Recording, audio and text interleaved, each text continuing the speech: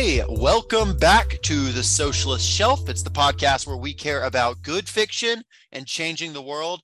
I'm Jacob, and like I said last week, unfortunately, Joss is out. You'll have to listen to the episode for explanation why. Something to do with woolly mammoth-related surgery. It's not a big deal.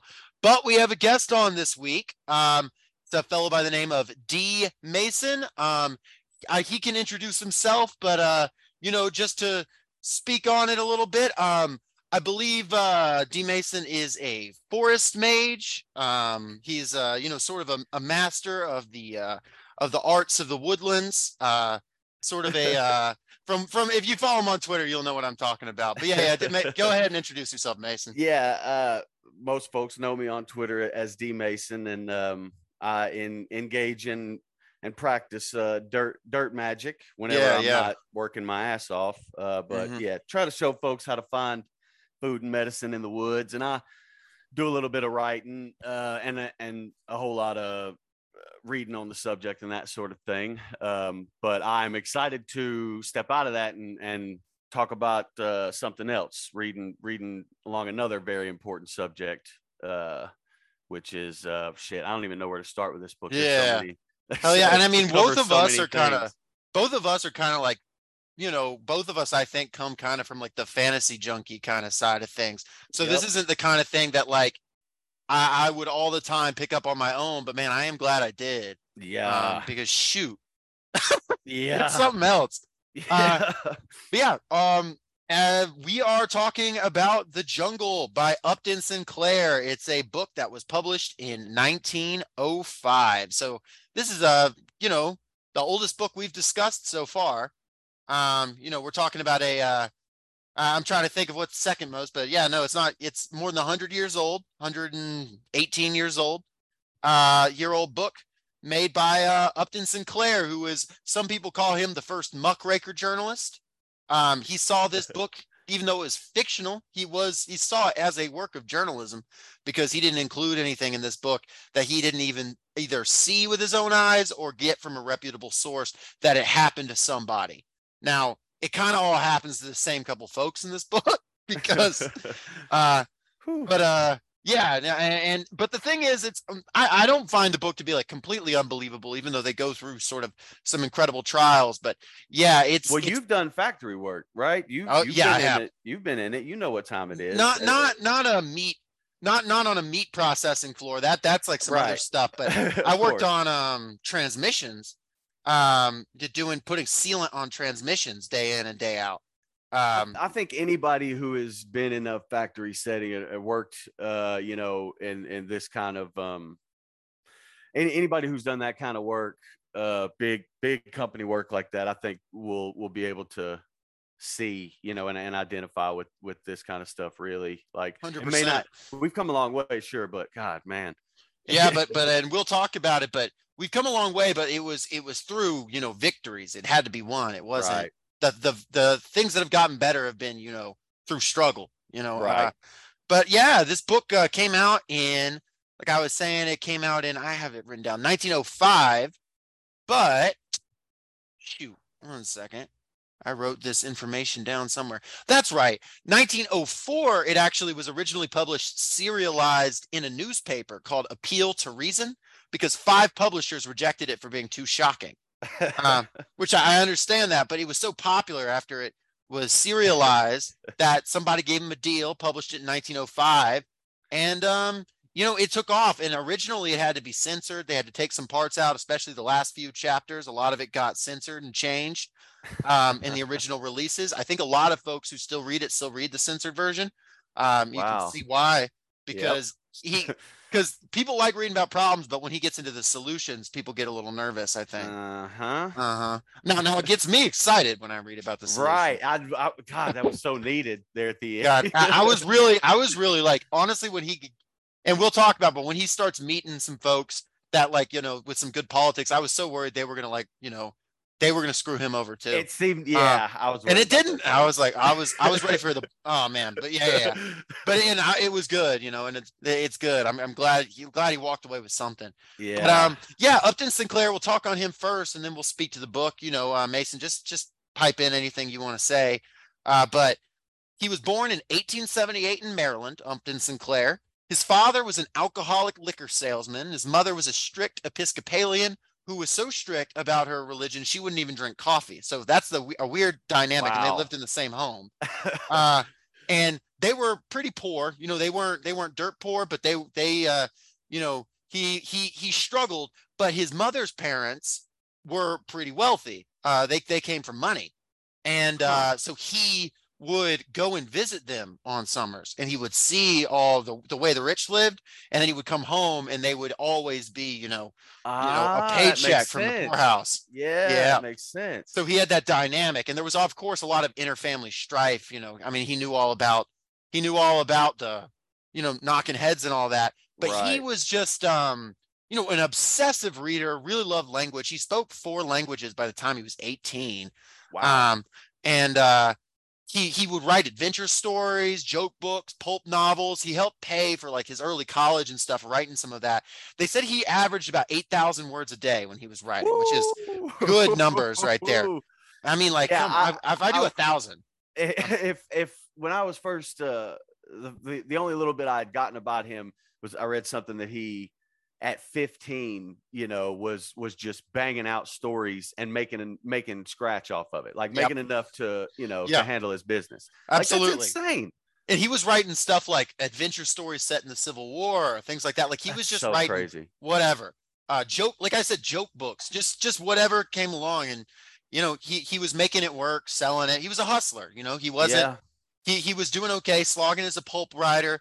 He went to study law in college, just didn't like it very much, and so ended up studying English. I don't even know that he graduated, but he did okay for himself, slogging as a pulp writer until he tried his hand at journalism. And he was doing a little journalism here, a little journalism there, and then he decided, everybody's talking about this beef trust, this meat trust. I'm going to go check this out. So he goes to Chicago. He spends 7 weeks in Chicago working in the stockyards, writing stuff down, talking with folks. And he decides it would be better than writing an expose would be to write a novel and hit people where it hurts. So he wrote The Jungle. And that was that really made his career. I mean, that sold like insane numbers. We're still talking about it 115 or so years later. And he did real well for himself. He ironically got pretty wealthy off this book. Wow. And he and it's actually made him it made him good enough money that he was able to start pursuing politics. You wouldn't be shocked to know he's a socialist from this novel. Fellow, he ended up going into politics. I didn't know about that either. Well, he wasn't very successful. I see. That's why you haven't heard of him. Okay. He ran for senator, I think 3 times, lost every time. He tried to start a commune. This is weird, and there's not a lot of information on it, in 1910, and it burned down under mysterious circumstances. No one knows exactly what happened. So he had enemies, it looks like. And shoot, he was so famous by when Teddy Roosevelt was in office. Teddy Roosevelt put out a statement in the newspaper saying, quote, "I have an utter contempt for that man. He is hysterical, unbalanced, and untruthful," end quote. That's high praise if the president's coming after you, I think. Yep. He's doing something right. Yep. He just continued to write, books about the oil trusts were big, all kinds of stuff. He ended up going to jail a couple times doing his protesting, helping with strikes, because things were real going crazy in the 1910s, 1920s. Right, that would have been a really insane time to be doing these types of things. Because like a lot of the laws weren't solid on it yet. Right. Oh yeah, absolutely. So he was going to jail, and every time he ran for something, he would get more votes than the last time, but he would never win. But he would, and you kind of see it in this novel, even the idea of, well, the socialist doesn't have to win, the socialist has to get more, and that there's like this building. So he was part of the American Socialist Party. But in 1934, he gets asked by the Democratic Party in California, where he's staying at the time, to run for governor. And they'll say, we'll adopt most of the socialist ticket if you run for governor under Democratic Party. Now, that was real contentious at the time because the socialists were like, shoot, no, we're going to do what they did in Russia, right? We're just we're going to overthrow the whole thing. And then a lot of the more intellectual folks, people like Upton Sinclair, were like, well, I don't know that that's the conditions we're under here in the United States. So Right. he decides he's going to run as a Democrat. And he runs on the End Poverty in California program. He called it the Epic Campaign. Um, and I mean, he lost, but it was a near thing. Huh. He got opposed by everyone in Hollywood. I mean, everyone, the original Warner Brothers, everybody. Wow. And there's even a movie that came out recently called Mank, where Bill Nye plays him briefly, and it shows him Wow. getting mistreated. Uh, and they just lied about him. They did whatever. And he Yeah. lost, and that was kind of the end of his political career. But at that point, he had kind of lost credibility with the socialists. A lot of them didn't think he was like really with it, like a real Right. revolutionary. We Yeah. were like, oh, you were electoral, you went with that. Yeah. So that led to some splits, and that's you can't entirely blame him for that. But at the same time, you also see where those folks are coming from. Right. And this was the time where the socialists were getting cracked down on so hard that like Right. any Right. split. Right. Yeah. Yeah. That's so interesting. Those aspects of it. And then also like, as you're reading the book and you're seeing like how timely it is, 100 years later, but Yeah. even those aspects, like the things you were just discussing and how it ended up going with him, like Well, it's so yeah. weird how things cycle around. Yeah, man. And it was a situation where he was talking about in his letters, and we're going to quote him enough probably that I won't get into too many quotes, but he was talking about how the markets and shit had reached such a place that there was like an apocalyptic confrontation coming within capitalism. And of course, in us, we're reading about the 1930s, we know Great Depression, then World War Uh-huh. II, which is Uh-huh. closest thing to, Judgment Day is anything that's ever happened in Yep. all of history, even still. And he's talking about that. And so he ends up, a lot of his policies end up from the Epic campaign getting adopted by FDR. FDR, of Yeah, and course. he waters them down a good deal because Right. and also one thing that he does is we always got to point it out when we talk about the New Deal is he cuts a lot of he cuts a lot of non-white folks out of the deal. Yeah. He does all that. FDR is no socialist, but Right. he Right. does implement these reforms like Social Security and things like that, or starts to these job programs that Upton Sinclair pushed for. And so Upton Sinclair even gets cited by multiple people in FDR's cabinet for probably some of the reasons they do some of these job programs, some of these environmental programs, things Huh. like that. And it's interesting because he really sees that. A lot of people really see that as a way they kind of bought off the working class to some extent. But at the same Right. time, it's like, shoot, like, what are you going to do? You got your backs up against the wall. I get why you take that deal, but Yeah. unfortunately, and I don't have much more to say on him here, but unfortunately, as he got a little older and he made more money, he got more and more comfortable kind of sitting as like a progressive Democrat. And Mm. he never really got back to his radical politics after the 1940s. He Hmm. even he even says like some stupid quotes about the Cold War and America and stuff. Like he got when he got old, he kind of like he Had money for too long. yeah, man. He lost he forgot what it was like to be a poor kid, I Right. think. Yeah. But he always supported good shit, like he Yeah. always was like, we need healthcare, we need housing, but he stopped having that we need to throw out the people and started just saying we need to whatever. But he died at age 90, real comfortable. Even Lyndon B. Johnson said some of the great society reforms, some of the last decent reforms in the United States were done on account of him. So, we own some of the good stuff for some of the reasons this shit's not like this anymore, at least some Yeah. of it.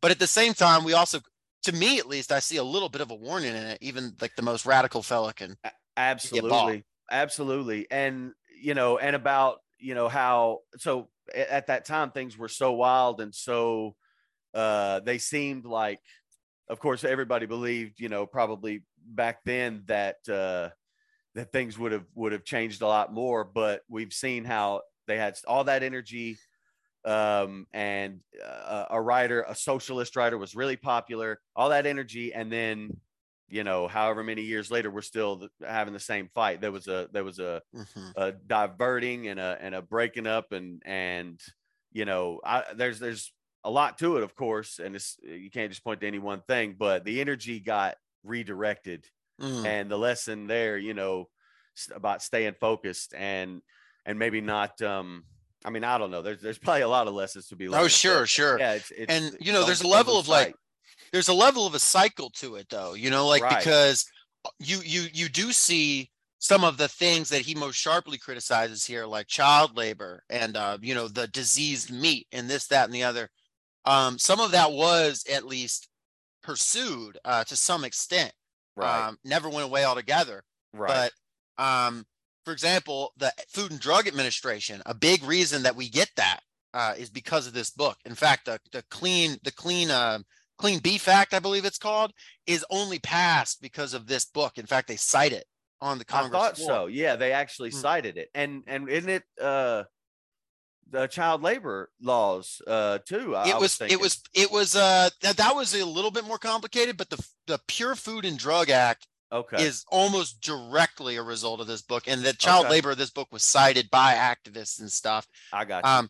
And child labor has always been it's always been a little more complicated than Food and Drug Administration. They're still trying to put them to work. That's what I was going to say about the cycle, because it's like eventually the things you win, if you don't change it, it's going to start slipping back. But yeah, and actually Upton Sinclair said, in I think 1907, I meant to hit America in their hearts, and I hit them in their stomachs in the reaction to this book, because people were so disgusted by it. And I mean, for good reason. This shit's disgusting. Like, thinking of eating that. But he said he was really hoping Americans would look at the labor side of it. And some people did. But the average reaction to it was disgust that the meat could be like that. And while I appreciate the Food and Drug Administration, I do, especially someone with a nut allergy, that they have to disclose if they got nuts. For sure. Something. Yeah. That isn't what he was going for primarily with this book, but you see how that works. And then you see how, how as history goes on, some of those things get scrapped. And as, the U.S. rises, it's able to throw aside some of these like social reforms and things like that it gets. And now we're at such a place where we're having the same conversations again about things that adapts. ought to have been settled. And of course, overseas and shit, the people they exploit and the migrant labor and shit. I mean, it's it's not like it ever really changed the real right. We just outsourced it. We sent it to another place. I mean, shoot, the Department of Labor admits that 500,000 migrant children work in the United States alone. So I mean, and that's what they're willing to admit. Yeah. So anyway, that's bleak as hell, but the point stands. Yeah. But anyway, what other, do you have any other thoughts on Upton Sinclair, like just as a guy, before we want to get into the book itself? Well, just that it is also, you see, like, and this is, of course, you're going to have this at the time, but you see the blind spots also racially, and blind spots in, and again, this one I would attribute more to the time, not the racial thing, because I mean, there were plenty of people who weren't racist assholes back then. But this like all this being in awe of technology to the point of like thinking it is a savior. And like you see it in the end, like in the beginning, it's like this wondrous thing that sort of helps folks see past the butchery, or whatever. But later literal and figurative, right. But later on, it's still held on to as like this hope for, as why things could get better, and that's, I mean, I still, that's still a thing that socialists and communists and lots of folks on the left, we all argue about all the time still. So I like that he threw in the guy who was like, wait, y'all are both socialists, you're arguing? I thought that's kind of funny. Yeah. Who'd have thunk it? I'm glad that's a really important point, because it's in constant flux, and that needs to be understood. So but like it's seeing what a lot of those pitfalls were at that time, when there was a lot of left energy and it seemed like things could really change, and things were just wild enough still in this country and open enough to where they could change. Yeah. Now we've got a lot more systems in place to control folks, and we need to be even more careful about the pitfalls. So I think it's cool to read about, how he, him as a person, and that's why I'm glad you went over the other parts of his life. I didn't want to really get into it until we talked about it, because I got you. Really interesting to me. And that's almost is a lot like what I expected, to be honest with you. Now that you've told me, I do want to read Oil though. 100%. I do want to read Oil now, and it's supposed to all be good. Like it's not everything he wrote is supposed to be real good. Well, There Will Be Blood is one of my favorite movies of all time. There Will Be Blood's fantastic. So much. So I figured I need to get into that. Absolutely. I was gonna just shoot. What was I gonna say? Nah, it doesn't matter. There Will Be Blood's good. So yeah, I would love to read Oil. I know he was on the Oil Trust for a while there. He had a lot to say about it. So yeah, he's he covered a wide range of topics. He's very intelligent man, studied all sorts of things, knows his business, actually did the research before he wrote about folks. So for sure, a lot of appreciation for what goes into this. But yeah, we'll hop on into it. All right. So as always, spoiler alert, I guess. I don't know. It's the book came out a century ago, so yeah, come on. You had time.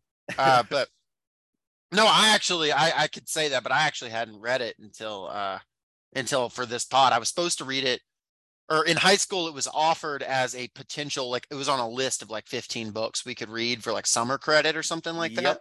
Yep. So, and I think I knew a couple people who did it. I doubt, I don't really remember us talking too much about it. That was my experience with it, was reading it in high school as part of like one of those summer reading type things. But I might as well have not read it at all. And I feel like they probably give you the censored version too. They had to have, because the only thing I remembered was how gruesome, the stuff in the slaughterhouses was. Yep. That's all I remembered. Yeah. Oh, and it is gruesome. Yeah, it is. It is. Yeah. But so yeah, it starts off as all great stories do at a wedding. We have it's I can't do like a Lithuanian accent, but it's like Jorgis, right? That's how you say that's how I'm Jorgis. I've been so I did go into some of like the audio. They've actually got some cool audio versions on YouTube for free. And just to hear and I still could not pronounce the last names. There's no way. Yeah. There's just no way. But Jorgis is, I think, Jorgis. How you say it, right? Jorgis. Jorgis. Yeah. Some of the other names, not as much. Some of the Lithuanian names, but yeah, Jorgis is our main character. And he's a young man. I don't know exactly how old he is. He's in his early teens or 20 or so. He's not old, and he's getting married to his sweetheart Ona. They're having a Lithuanian wedding feast. These folks moved from Lithuania. Basically, it was a situation where times are tough everywhere. And Lithuania wasn't, as a industrial developed country as the United States in the early 1900s. And it's going through this situation where there's this massive competition on the global stage, but they're still basically living in feudalism. So they feel pressed, and they're hearing about this place where there's all these riches. And, they hear about all the riches. They don't hear about all the downsides. They hear high wages. They don't hear high prices. They just figure it's going to be like here, but more money.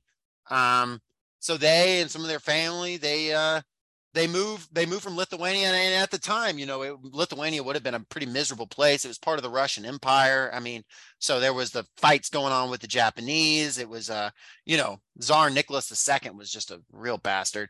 As all the czars were, but him especially. And of course, he would end up getting overthrown just a few years later.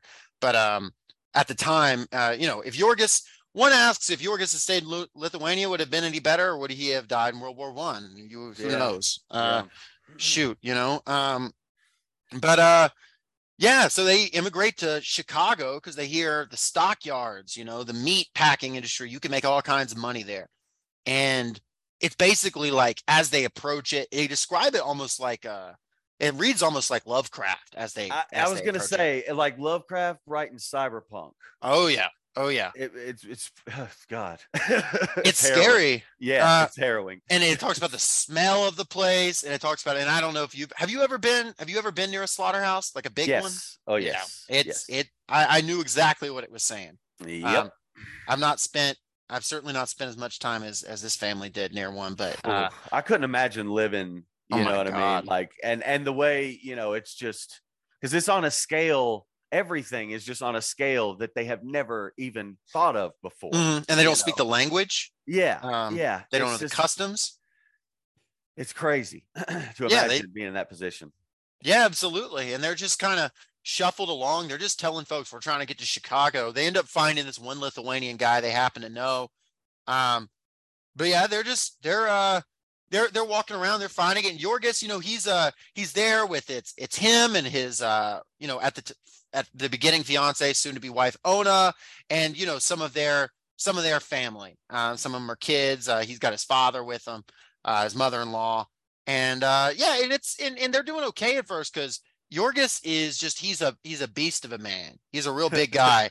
Like I'm imagining like a Dolph Lundgren, like Rocky Me too. IV, That's coming what from Lithuania. Yeah. He's just huge, Yeah, just a chunk us. Yeah, and he's like, people are talking about, oh, life's hard, and he's like, I don't know what you're talking about. Life's easy. And it is for him at first, man, I can't help but think of myself when I was 18 working at a factory because I was around that same age, big dude, and I wasn't working there to like I had a place to stay and stuff, so I wasn't nobody was gonna starve on account of me, right? But I would go. I was in there and I was kind of thinking like, man, I'm the cream of the crop here or whatever around all these old guys. And it's like, shoot, man, after I was there a month, I was a little hunched over.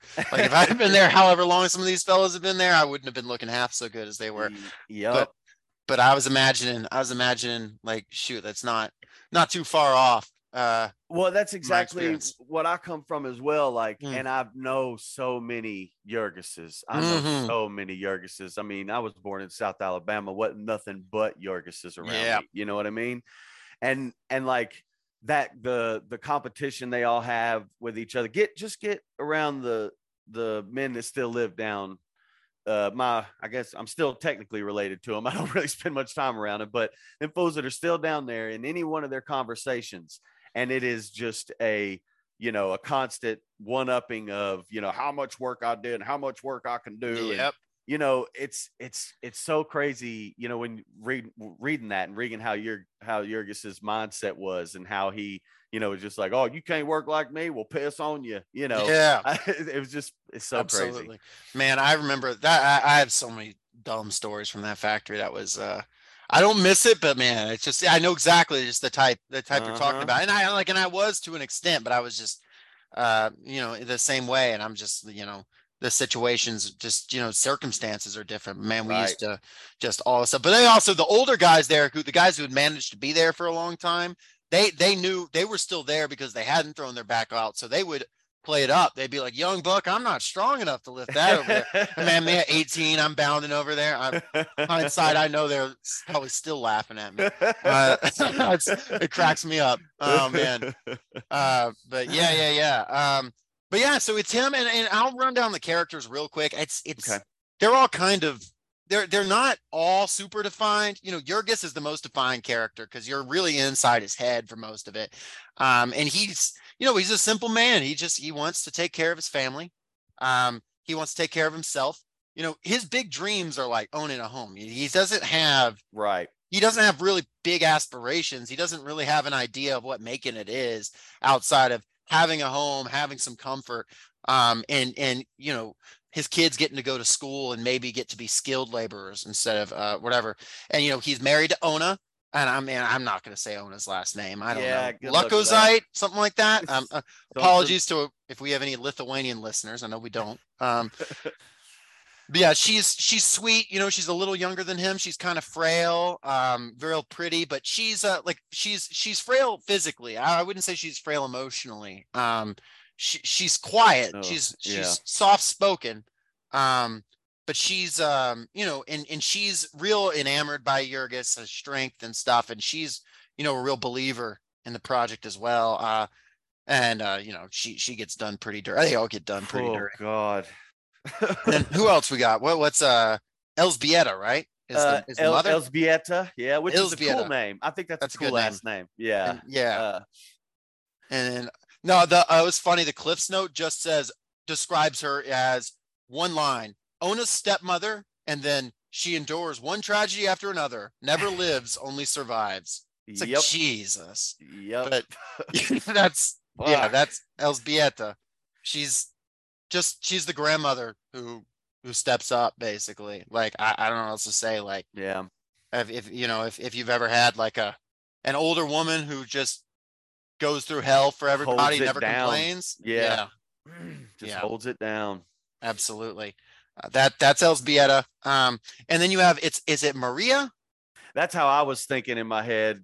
Since Jorgis, I'm pretty sure is pronounced like that. Then Yeah, that makes sense. Maria. Yeah, With a Ona's J. cousin. Ona's cousin, and she's a big, strong woman. She's like the female Jorgis, basically. And she's big and strong, and she has like a bit of a romance with a fiddle playing guy. And she's and she's similar to Jorgis, is like she's gonna make it happen, and at first she really does have a lot of success. You have Jonas, not much to say about him. It's Elsbieta's brother, and he comes with his family, and when things get hard, he takes off. And I kind of expected him to roll back around. He just never really does. I did, yeah, I did too. Find him on the street or something, or he's gonna like come to the rescue. I don't know. Yeah. No, I don't know. What do you think happened to Jonas? So I think that was this may be just, in my head, but it was such a thing at that time to just, take it on the road, change your name. Yeah. Change your name and be a totally different person in a totally different place. And I think that was like, just like an interesting thing about the time that, to make he wanted to make sure that he included that, like, hey, sometimes this is just how the way it goes with some folks. You just change your name, go to a whole new life, and forget about, because it does come up a couple of times. Yeah. I mean, and Jurgis does it for like a minute there. Yeah. A little bit different circumstances, but still. Yeah. Yeah. And you get it, while you're reading it, you're like, shoot, like, yeah. I understand you want to take off, at least see some green or something, go jump on a train.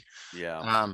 But at least die not without the smell of rotten meat in your nose, Yeah, like, I get it. Yeah. I get it. And he, and like you were saying, there's no internet, there's no like, social security. It's going to track you down. Like you can disappear relatively easily. You've got your papers, but I mean, they're just papers. That's it. Right. Yeah. And he probably didn't have papers in the first place, being a Lithuanian immigrant. Yeah. So who knows? But I was thinking, Joss and I always talk about like, well, what if this had come out when there was like, a big internet presence or been written? I was thinking, shoot, there have been all kinds of like theories on if it came out now, if on like, oh, Jonas is actually Jack Dewan and things like, people would be doing that shit. People would be doing that. Would. That would have been the perfect theory too, right? Yeah. Is that Jonas came back as Jack Dwayne? Yeah, or whatever, the socialist speaker or something like that. Yeah, that would have been it. He's Jonas, or but no, Jonas is gone, and best of luck to him, I guess. Who knows? Yeah. And then you got Anatis, that's Jurgis's father, and I mean, he made me so sad, dude. That was oh man, that's the first real kick in the teeth, I think. Yeah, it got me bad. It got me real bad because I kind of had a similar situation in my family. It's one of those things like, and when it's mentioned, and brought up throughout he keeps mentioning, back with his father in the forest. I just fucking lose it every time, man. Shoot, because his dad gets there and he wants to work. He's like, I can work like any man, and it's like, but they only are choosing the best guys, and they're throwing you out the second that you slack a second, and it doesn't matter how good you are or how good you think you are or how hard you want to work. And his dad ends up having to work down in some cellar and give half his wage to some asshole. who got him a job. And it's notable, you see from the beginning, that the people who are really making money in this town aren't the hard workers. The people who are making money are the people who know how to, like, fuck over the hard workers. The hustlers, the grafters. Yeah. The like the, whatever, we call them grind set now, whatever you want to call them. But like the people who, like, they say work smarter, not harder, but what they mean is just exploit other people. That's exactly what they mean. Yeah. They're and we'll get to it, but Yorgos later on has his most successful financial moment is when he's acts like just like that. Mm-hmm. But yeah, and Otis, very early in the novel, he dies of blood poisoning, just doing this shit job.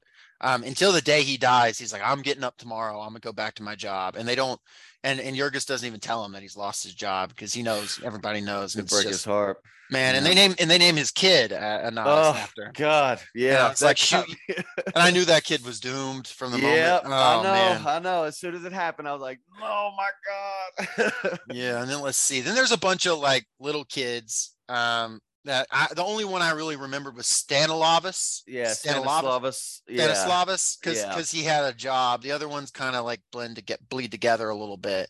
Yeah. Some of them die of like just, I don't know, black mold or whatever. Some bullshit in the house. Yeah. And then Stanislaus gets eaten by fucking rats. Like come on, man. Yeah. Man, if this was, and you honestly can see that this was originally written and released as like a periodical, like coming out once a week. Yeah. And people were reading the next chapter. Yeah. Because you feel it almost has like, it's not, I'm not like trying to insult it by saying it has almost a soap opera bit to it, but it has a bit of like, and then to these people. But then you look at the numbers of how many kids would die before the age of 10 back then, and it's actually not. Actually, it's about right. That's it. I mean, yeah, this is it would be an extreme case, just all of the stuff that happens to these folks. But I mean, this stuff is real shit. Yeah, I mean, it's real stuff. When you're in these conditions, and I guarantee you, there is a family who got it just as bad. Oh yeah, out there. And Upton Sinclair said he only was pulling from stuff that actually happened. So like. Which makes me feel sick to even, I know. But and stuff he heard about, stuff he saw, and he did this work for 7 weeks, not for one day, 7 weeks, that gives you the time to like, yeah. And I mean, of course he gets to leave, he gets to whatever, but even then, he's in it. He meets these people, he talks to these people. Yeah. He's eating the poison meat, Yep. Though kind of part of his point is we're all eating the poison meat. That's kind of part of the whole. Yep. And then there's a bunch of, little characters here or there. There's I like Tamosius, who's like the violinist. Yeah, that was a good character too. He's like a sort of just a, he's kind of a cut up. He likes to play his violin. He's a little quiet, except when the music's around. Then he's the loudest fella around. And him and Maria kind of have a relationship. Yeah, not a lot to say about him. I'm just trying to think of characters that, like, if there's what needs to be said about. Yeah, I think that was pretty much like there at the beginning. Of course, going once things develop a little bit more, like you're saying, Jack Dwayne when he gets locked up, when Yorgos gets locked up, things like that. And honestly, like a lot of the novel doesn't have to be like super specifically summarized. It really is just him working and staying one step ahead of death. It is, they when they get there, they buy a house. And the guy who sells them the house completely swindles them. It's a situation where if they miss a payment, they lose everything, and they don't realize about how the interest works. They don't realize how the taxes work. And he specifically writes it to make it, and the house is a piece of shit that looked good when they sold it to him. And basically the idea is nobody actually gets to keep these houses. So they're really slaving away for this house that's killing them with consumption, and it doesn't have like proper sewer underneath it. And I thought that was an interesting scene when they realize that the paperwork says rent and not own, and then they run to a lawyer. She goes all the way out of her way to go find a lawyer to go over the document, and then the real estate agent ends up knowing that fucking lawyer too. Yeah, calls him by his first fucking name. Yeah, they all know each other, and you see later in the book, Jurgis realizes all these people know each other. Yep. Like it's not, it's a club and you ain't in it. You know what I mean? Like, Yep. but yeah, they live in this house, and they're working different jobs. Jurgis is working on the factory floor, and he likes his work well enough. It sucks because he's just trimming meat. And he's not trimming meat. He's getting the meat trims and the entrails, and he's like raking on them around, and it's hot and it's steamy. And there's a quote I want to read because it describes what the inside of the factory is like when they're looking at it. And it's and basically, and it's kind of like, it's not subtle what it's trying to say. So I'll just read it. It's a little long, but I think it's worth reading. Quote, and real quick, he's looking over the factory, and he's taking it all in right before he starts his job. And it says, quote, "One could not stand and watch very long without becoming philosophical, without beginning to deal in symbols and similes, and to hear the hog's squeal of the universe. Was it permitted to believe that there was nowhere upon the earth or above the earth a heaven for hogs, where they were requited for all the suffering? Each one of these hogs was a separate creature. Some were white hogs, some were black, some were brown, some were spotted, some were old, some young, some were long and lean, some were monstrous, and each of them had an individuality of his own, a will of his own, a hope and a heart's desire. Each was full of a self-confidence, of self-importance, and a sense of dignity. In trusting and strong faith he had gone about his business, the while a black shadow hung over him, and a horrid fate wailed in its pathway. Now suddenly it swooped upon him and seized him by the leg. Relentless, remorseless it was. All his protests, his screams were nothing to it. It did its cruel will with him, if his wishes, his feelings had simply no existence at all. It cut his throat and watched him gasp out his life.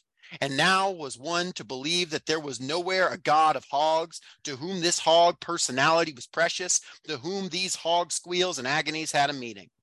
Who would take this hog into his arms and comfort him, reward him for his work well done, and show him the meaning of his sacrifice? Perhaps some glimpse of all this was in the thoughts of our humble-minded Jurgis, as he turned to go on with the rest of the party and muttered, 'But I'm glad I'm not a hog,' end quote. And of course, Upton Sinclair says, 'I know writers who use subtlety, and they're all cowards.' Yeah, man, that's such a good. I think "hog squeal of the universe" might be one of my favorite little phrases. Just that'd be like a good album name, maybe. Yeah, it would. It would. Hog Squeal of the Universe. Hog Squeal like of the punk universe. rock or something. That'd be pretty dope. Yeah, that was that. I knew that part. After reading that part, I was like, okay, I'm gonna. One of us is gonna have to read that. Absolutely. It's just, oh man, it's important because, like, and that is the thing of it, because and it's, of course, have this actual horrible scene of all these animals dying. It's brutal and terrible, and but also, they are getting used like this, and Jurgis and all of them are worked at their various jobs, whether it's working in a cellar or painting cans or scraping meat or this, that, and the other, making sausages, and they're worked until they can't work anymore or until it's not convenient. Like Maria. As soon as they painted enough cans, doesn't matter how good a job you're doing. In fact, you did such a good job, we don't need you anymore. Yep. They lay you off. Or Jurgis, they only work him a couple hours a day, but make him stand out in the stockyard, freezing half to death, getting below zero up there in Chicago. He doesn't have any nice clothes, nice mittens, or any of that shit. He's, it's a situation where, he has moments where it's like, oh, we're trying things. We have moments where we feel like we're ahead. And it is like kind of quaint from the outside, because they're feeling like they're ahead as maybe having a little bit of savings. Maybe for once being able to, go grab a meal at the bar without feeling like you're failing your family. Like that's his ahead. It's not. Yeah. Or to buy the simple things that you need in a home. Like, that was one of anybody that's, like, I know that hit for me when they were talking about after getting the home and having, well, now you got to put stuff in it. And then they have to rent their furniture. Yeah, rent furniture. And it's just like, God damn, I did all of this. I did all of this shit. And yeah, man, it's just so crazy. and they're eating and it's wild because they're slaving away for food, and the irony's not lost that they're making food all day. You can't you can't lose that irony. They're making the food and they're eating it, and shoot, it's a situation where it's like the food is garbage, like, and it even says like uh now they thought they were fine eating sausage or whatever it was, and they would have been if it was from Lithuania, but this was American Right. food. They had rejected it in Europe. They'd sent it over. And that's one thing where it's interesting because, to this day, the United States has some of the lowest standards for what passes in food and what gets away with it. And I mean, you even have description in this book of the government inspector who, when the meat's coming by, he said he'll happily have a conversation with you for 20 minutes about how important his job is while the meat's just going by and by and by. And he's not taking a look at it.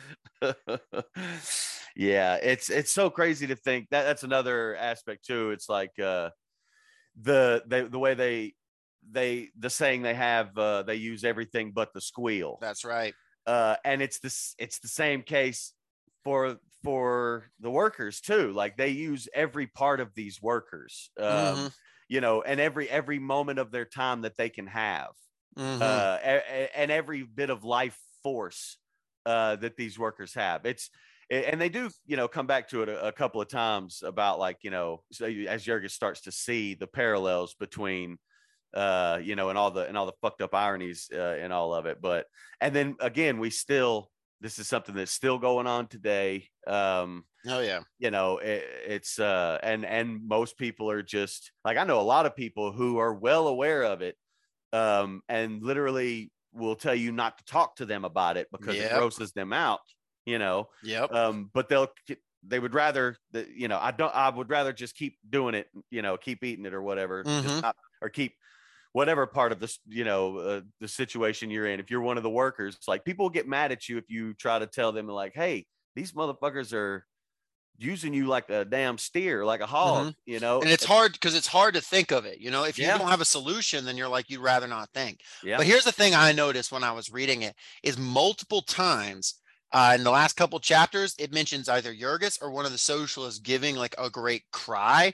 And it's almost like that squeal of the hog they couldn't use is being like claimed by the workers. It's given that you're given that cry. And it's that, the guy who's the guy on the stage who's speaking, he even talks about like, and I'll quote him later, but he talks about like the cry of the working man. And it's kind of like, that's the squeal that they couldn't sell. And they got it, but and that's what's important. But no, I know exactly what you're saying. And I mean, shoot, like, I mean, when I worked at Chili's, like some of the fry cooks wouldn't eat the food they cook because they knew they knew what those news and I'm not it depends on the Chili's. I'm just saying this specific. Right, I'm not telling you not to eat at Chili's. It should probably be sanitary. This was a special situation here.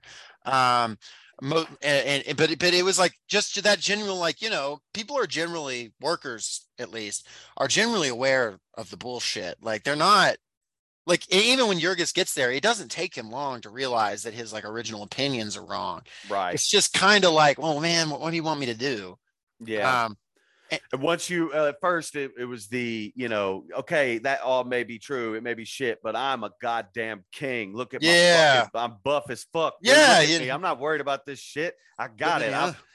And then he stops eating that Lithuanian diet. He stops eating that forest diet. Stops hiking, working on railroads and all that, what he was doing up there, and starts, taking care of his family and breathing in whatever the hell chemicals and it starts bringing him down. And and they go through ups and downs. After his father dies, things are hard, but Timosius, the musician, he kind of brings some levity to it, and Jurgis, he gets some hope working with the union. He's like, oh, the union will take care of me. They don't really do too much for him at this point, but he doesn't realize how it all works. But this idea of, oh, we're all going to stand together, that's important to him. But unfortunately, nobody really can stand for him when he finally when he has this really. Obviously, his father dying is this big blow emotionally, but his first big blow where it's like, oh, shoot, we're going to end up on the street is when Cal breaks out and it breaks his arm or dislocates his arm. Or is it his leg or is it his arm? I thought it was his shoulder, I think. Yeah, because he says he pulls on it and pulls it back. No, wait. No, it was his ankle. No, it's later. Ankle. Yeah, it's an ankle because later he hurts his arm. You're right. It was the ankle. He goes, yeah, it's his ankle here. It's his arm later. Yeah. Yeah, he breaks his ankle and he just goes through this absolute hell of just having to sit around. And watch his family, fall apart, and watch his wife. She does not need to be. And at this point, she's had a little son. And he loves the son, little Anatus, but it's like now she's sick because she never really recovers from giving birth to him. And the snows are high. This is Chicago, and people are getting sick, and the kids are terrified, and the one little kid is having to put lard in buckets, and Jurgis has to, lay there on the bed, and you're seeing Jurgis through this positive spirit. It's interesting because at the beginning he's optimistic, and then when he loses the optimism, he becomes positive, and we're going to work to change it. And you're starting to see him like lose that like edge, and you're starting to see him for the first time like be a dick. But he's like kind of, I mean, you have trouble, you have trouble blaming him for it at this point. You know what I mean? Like the shit he's gone through. Right. Yeah. And I mean, like, there's no way for him to educate himself about any of this stuff, really. Yeah. It's all just shit happening to him. So, like, and he is just like a regular, simple ass dude. So it's not like the solutions that he comes up with whenever he gets in these situations can be have much nuance to them, or, it's just, honestly, it's just fight. That's all he knows. Yep. Really. And then you see after a while of fighting, it hardens your edges.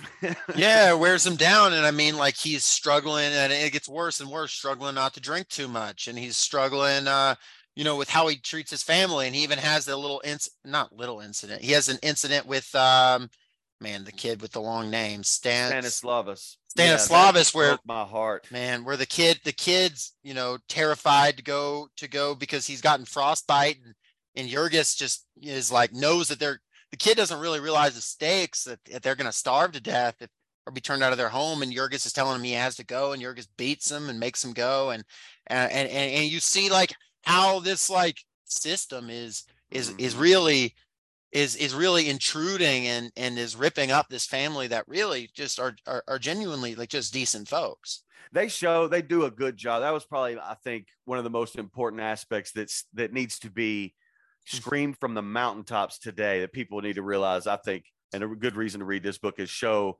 how capitalism poisons the family. Yeah. It's just, there's no way to have a family in that system. I mean, it's going to try to eat it. It is going to try to eat it. Yeah, absolutely. And it doesn't shy away and be like, and Jurgis through the whole time was always good and he never did anything bad. Like, it doesn't do that. That would have also been, a failure of the book, right. But that doesn't do that. No, he behaves horribly, does some pretty terrible things in this book. A lot of them do, but you also see exactly why. You see the cause and effect. It makes me think of, like, in the Communist Manifesto, Marx even says, and I don't know the quote exactly, but he says one of the things they decry is the communists seek to destroy the family. He says, I say you have already destroyed the family by making it an economic unit. And right. I thought that was interesting. Like, that is a great point. Yeah. Yeah. And it remains true. Yeah. But yeah, Jurgis eventually recovers, but and he can't really go back to work where he used to. So he ends up working in the fertilizer mill. And that part is, oh my God. God damn. And I mean, and it's just, I've got a quote on this too, because it's just, I can't say it without, he says it best. And this isn't as long as the last one, but this is quote, he was working in the steaming pits of hell, day after day, week after week, until now. There was not an organ of his body that did not work without pain, until the sound of ocean breakers echoed in his head day and night, and the buildings swayed and danced before him as he went down the street. And from all the unending horror of this, there was a respite, a deliverance. He could drink. He could forget the pain. He could slip off the burden. He would see clearly again. He would be master of his brain, of his thoughts, of his will. His dead self would stir in him, and he would find himself laughing and cracking jokes with his companions, and he would be a man again and master of his life. End quote. God, man. Because he's working with literal shit now, like literal shit. Yeah, the worst. All day. Yeah, and oh man, the way they talk about having to leave the place open because they're just breathing it in all the time, just constantly. No, when his first day, he almost passes out in the first half hour, and they tell him you'll get used to it. And I mean, he kind of does, but like his every organ is infected with it. And it even says till the day he dies, he was a fertilizer man, which is interesting because he's not in the literal sense. He only does it for like, I don't know, a year or two, but it's literally it is in him. Like he is not getting it out of him. It said to get the smell out of him, he would have to literally sweat because it's so in his pores. Yeah. Like you'd have to sweat multiple times to like get all the gunk out of him. And I mean, and he was like, even when he was unemployed, he was like terrified that he was going to get hired because the place is just that bad. I mean, and he does it, you know, to like his credit, he does it. And it's driving him to alcoholism and it's driving him to misery. And of course he comes home and he's, you know, smelling like the thing out of a swamp. Or whatever, like, or and everybody is in bad spirits at this time. By the time they get home, you know, because everybody's coming home from shitty, horrible fucking jobs, and everybody is just so completely broken by the time they get there that there's just no, you know, there is no more, what little bit of levity they can find, you know, it just there's no time for that shit, you know. And nobody wants to be around each other. Maria and you know, the musician, they're like, they keep having to put off their marriage. And you know, I think at one of these points, one of the little kids dies of something, like just some disease or another. It's not super like expounded on. There's honestly so many of the little kids. That part's a little hard to keep track of. And it's kind of like and you know, Elzbieta just kind of bears it.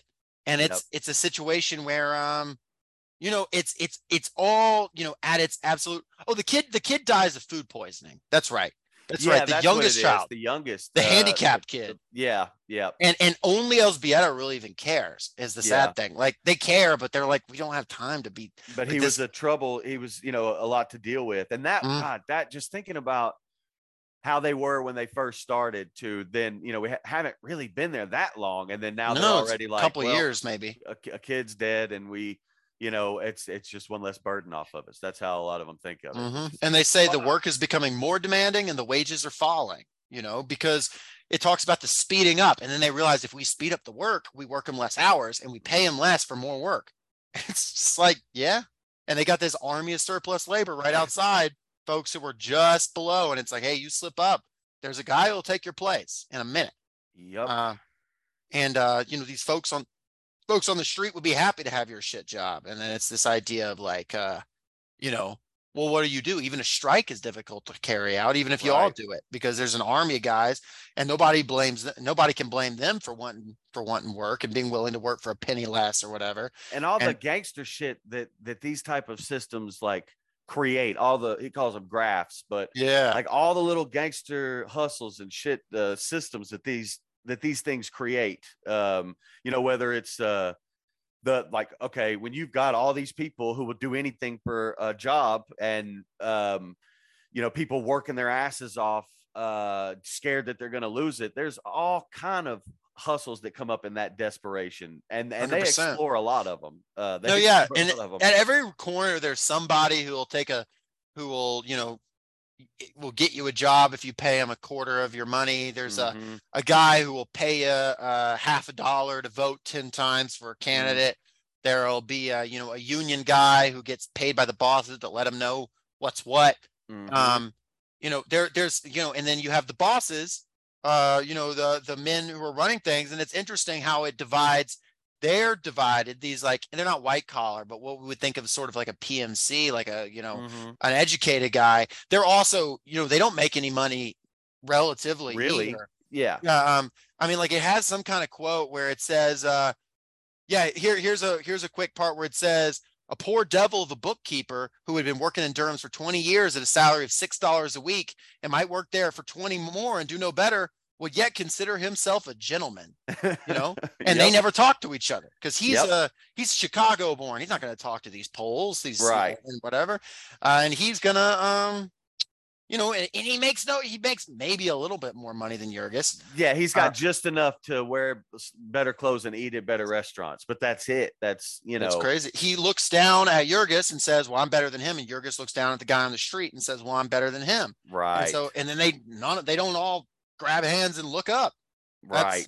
Which is what that's kind of the point. But it's what it keeps them from doing. It's kind of like I've heard the point that you have folks in offices who are exploited, but they can call an Uber, they can call DoorDash, and they've got their little app servant who comes and helps them.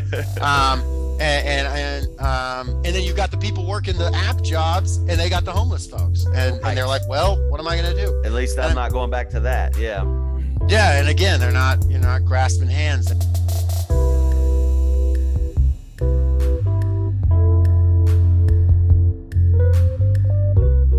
Hey y'all, that is the end of part 1 of our jungle discussion. Please come back next week for part 2.